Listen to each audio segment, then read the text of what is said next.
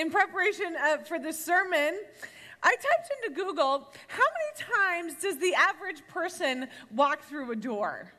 And you'll understand why I typed that into Google in a little bit later in the sermon. But the top answer to that question left me giggling alone in my office. The answer was this: probably zero. Doors are hard to walk through.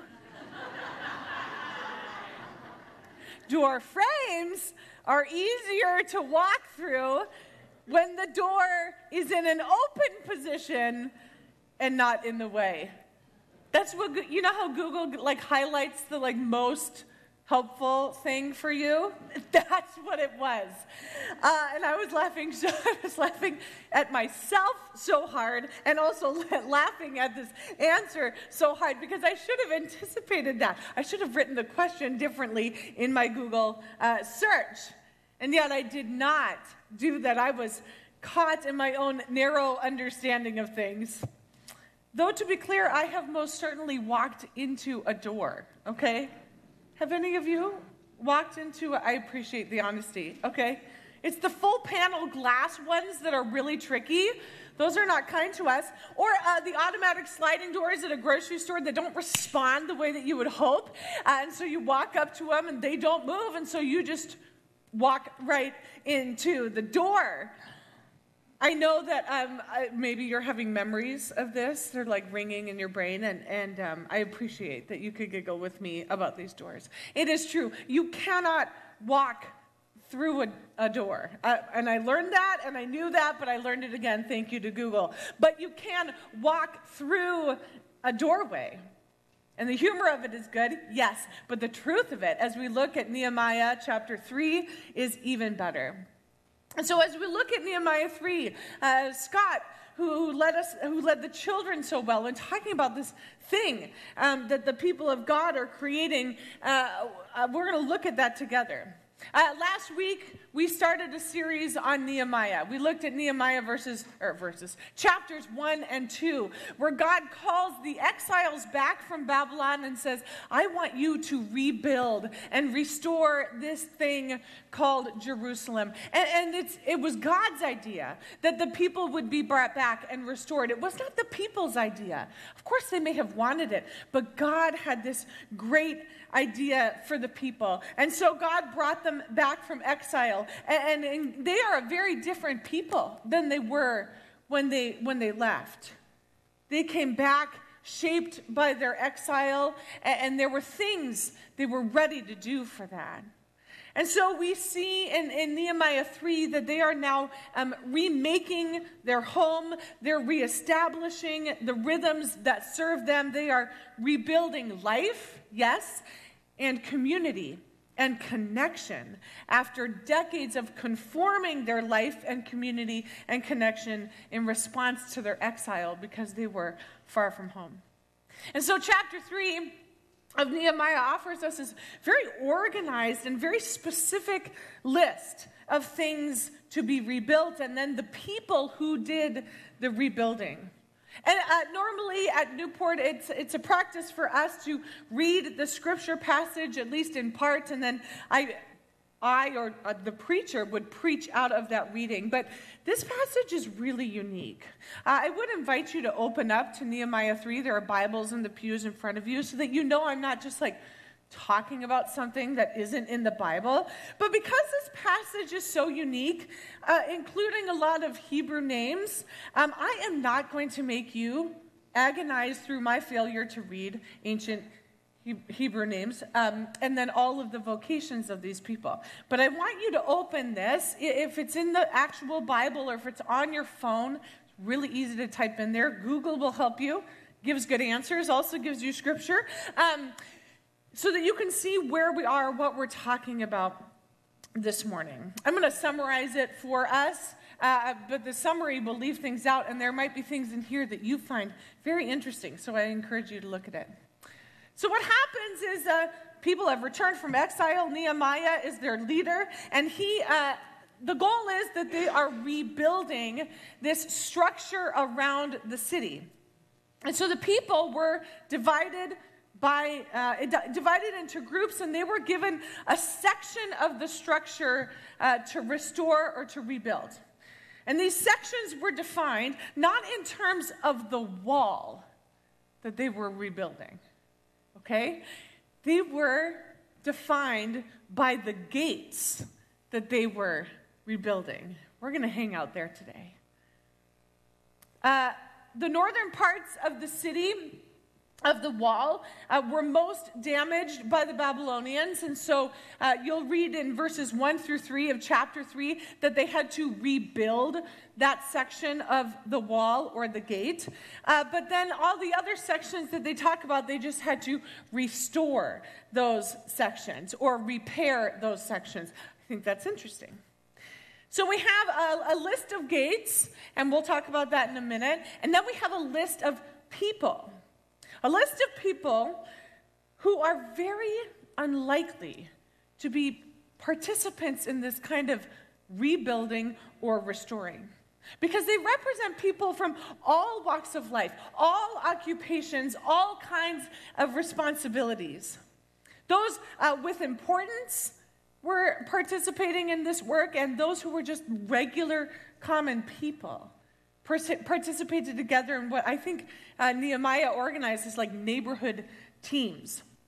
There were priests and goldsmiths that worked together. There were perfume makers and Levites that participated. This work included women, not just men, and that was pretty revolutionary for that time.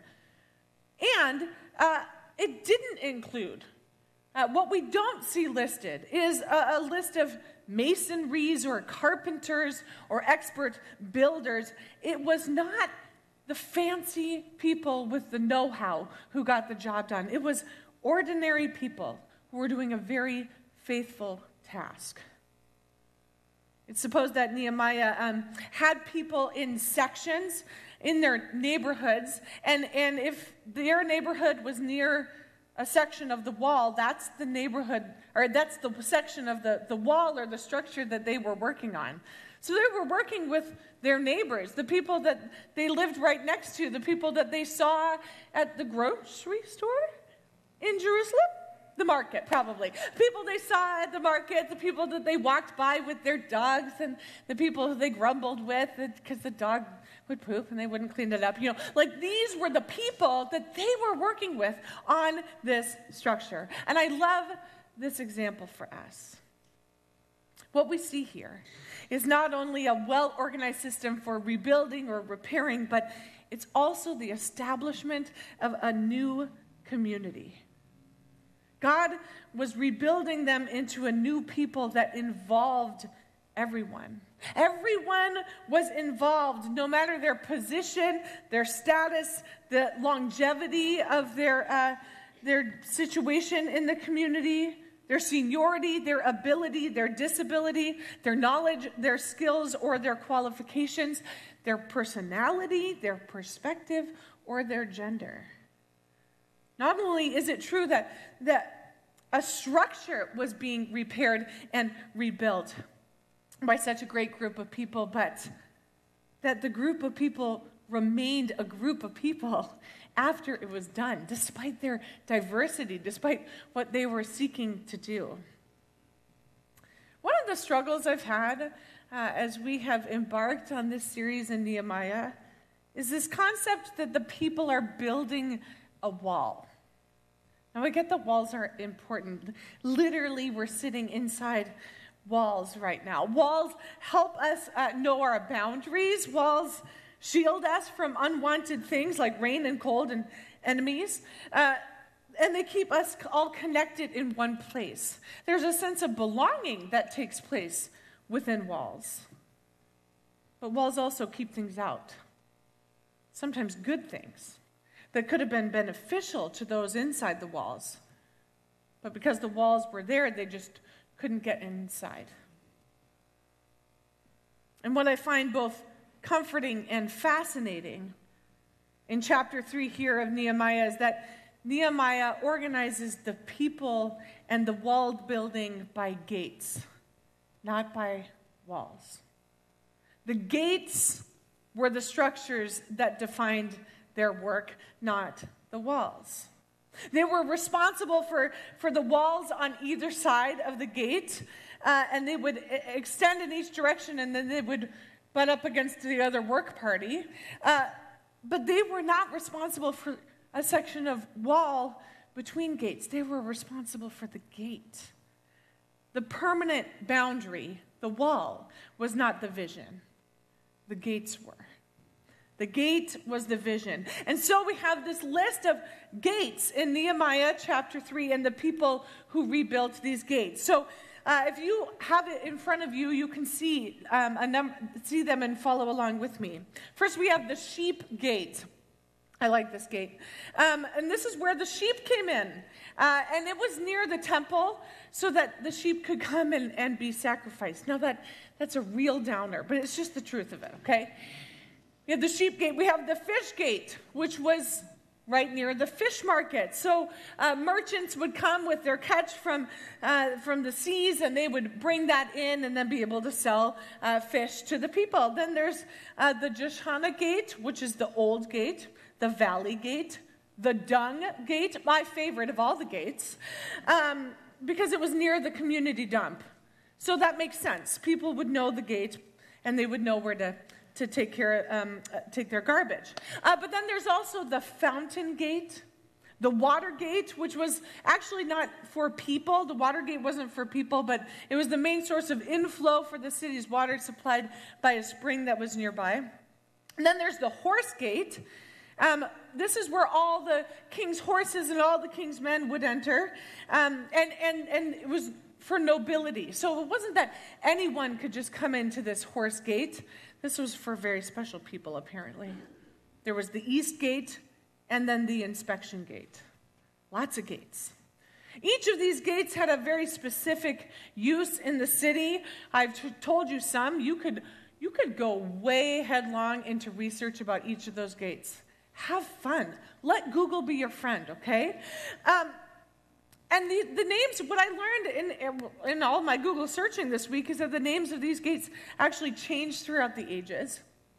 And that these gates, I don't know why I didn't really put this together. So let me put this together for you if you need me to. These were the gates that Jesus walked through in and out of in his ministry. And so Nehemiah organizes these regular people, and he says, build a gate. And little did they know that the Messiah, the King of Kings, the one that they were longing for, would be walking through these gates. Could you even imagine? There was a gift in these gates. It's often said that the church is to be without walls. That the church, the body of Christ, is to be, yes, in, but then beyond the physical building of a church. And this is most certainly true. You see, I think if this building were destroyed this afternoon, maybe not right now because we're inside, but if it were to be destroyed this afternoon, there would still be a vibrant and beautiful part of the body of Christ called Newport Covenant Church. And while we certainly are called to be a church without physical walls, I think the invitation of Nehemiah 3 is to wonder about the metaphorical walls that the church has as well. Because the church has theological walls and organizational walls, walls of policy and procedure. We have emotional walls. We have cultural walls. And I'm really not looking to crush any walls here. I'm not looking to be a Babylonian. Because I think walls are important because they do provide safe space and they help us to know our limits and they do give us a place to come back to. That's a really beautiful thing. There are theological walls that are helpful to us as we discover the vastness of God. We have to have some place to come back to in that. There are organizational walls that help define who we are and how we function. The walls of policy and procedure give us patterns and language to cooperate and to collaborate in community. Emotional walls give us points of connection, but also of responsibility. Cultural walls hold up the rich stories of our heritage and our history. But the problem becomes when we fortify these walls without ever considering the gates. God organized the people's rebuilding by gates, not by walls. Here's this phrase repeated throughout Nehemiah 3 that drives home the significance of these gates. It says, as they're describing, like if you will, look with me in verse 3, the fish gate was rebuilt by the sons of Hassanana, and that's not his name, but that's what you would have had to deal with if I kept going. They laid its beams, and then I underlined this in my Bible, and put its doors and bolts and bars in place. Okay, this continues with every single section of the gate. They laid its beams and put its doors and bolts and bars in place. There is no mention in Nehemiah 3 of bricks. There is no mention of rebar or mortar for the walls. Doors, bolts, bars. This was the stuff that was mobile, not immobile. This was the stuff that meant people could get in and go out. This is the stuff that's repeated in Nehemiah 3. I want us to go back to my original Google question. How many times does the average person walk through a door? Probably 0. Door frames are easier to walk through when the door is in an open position and not in the way. I had planned a really great sermon illustration here. I went so far as this week to count all the exterior doors in this church building, just exterior doors. By the way, there's 17 exterior doors. I did not count any of the doors that are interior. And I did this because I wanted to illustrate all the ways that people could come into the church. Oh, I thought that was a great illustration in response to Nehemiah 3. Oh, so good. But I was up in the middle of the night, as I am these days, and I realized that I had this whole thing wrong. And I was quite convicted right there at 3:30. Of course, we delight when people join in our congregation, and it is a gift to expand and to grow, yes. But the goal of this thing that we call following Jesus is not to get more people in here. It is not a goal of mine. It is not a goal of Pastor Paul's. It is not a goal of the elder boards to get more people into the pews. The goal is not to grow our congregation. That goal is too small. It's actually not even biblical. Our participation with Jesus in faith is to open wide the doors. Open wide the doors to the kingdom of God. We are not gatekeepers, but we are guides to the gate.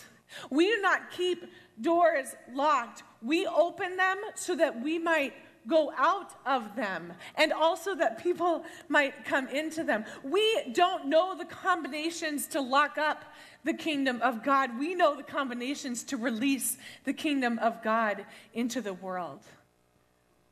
We read this and believe this because Jesus said in John chapter 10, he says, I am the gate. I am the gate. He says, whoever enters through me will be saved, and they will come in, and they will go out and find pasture. Notice that Jesus doesn't say that they will only come in, and then we'll get more and more and more of them.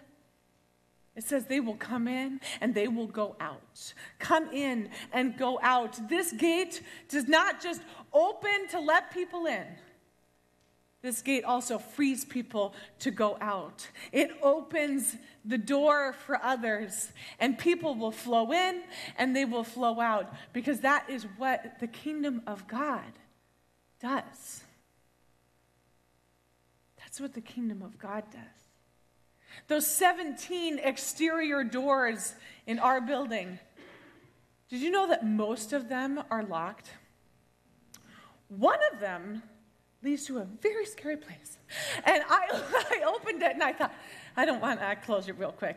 A few of them have alarms on them, and that's for very good reason. The goal of these doors is not to be the metaphor that we get people in here and hold them in here and keep them in here long enough so that they can be indoctrinated into whatever this congregation thinks is best. No, the goal of a door is to open and close and let people out. I wondered, what if we went out in all the directions? What if we went out in all the directions? I think about the prophetic and transformational work of Reverend Dr. Martin Luther King today. Today is his birthday. His life was a life of opening doors, of liberation, of invitation, of kingdom call. And he was certainly interested in bringing people into the beloved community that he believed in, that he himself was a part of. But he was also very interested in the beloved community behaving like a beloved community, which means they didn't all huddle together and count their numbers. They went out. And so he was persistent in exposing the locked doors that existed in faith and in culture and in society and in politics and in policy. He was not a gatekeeper. He was a gate opener. He was not the gate, but he led others to the gate that is Jesus. And we honor his life and legacy, we as people who love Jesus, as we continue to expose the locked gates for all those who are made in the image of God. We honor his life and legacy, we honor his Christ by unlocking those gates and leading others to the gate, saying, you can go in and come out. Jesus is the gate. We are not the gatekeepers. We are the door openers. We lead others to the door. And that's not just true in here. This is not just for church on Sunday mornings. We open the doors for you. It's not so that we can get more people into this church and so that we can have more and more and more and more. We actually want to go out, out, out, out. We want people, when they meet us out around, driving and walking our dogs and being a neighbor, what is it about that person that they would emotionally open doors for me, that they would theologically open doors for me, that they would neighborly open doors for me? What is it about that person that would maybe even physically open a door for me? What is it about that person? I ask, I wonder. I think Nehemiah 3 leads us to consider being the kinds of people who open doors. That we would be the kinds of people that fortify the gates of the kingdom, meaning that the gates would be able to open and close, that they wouldn't be stuck or locked. That we would honor the gate, Jesus himself. And that we would live in such a way that people couldn't help but want to walk through the door of life and discover not just a cool congregation, but a beloved community and the kingdom of God on the other side. Would that be us? Pray with me. Oh God, we think of all the things that get in the way. God, I think of the people who in their pursuit of you feel like all they got was a closed door. God, when we have gotten in the way, would you forgive us? And God, may your gates be wide open for the world. And would we be the people that call and say, come in and go out from here, it's wonderful. And would that work? Would the source of that work and the nourishment for that work be found here at your table? Would it be a delight to receive the gift so that we might participate in the work? In Jesus' name, amen.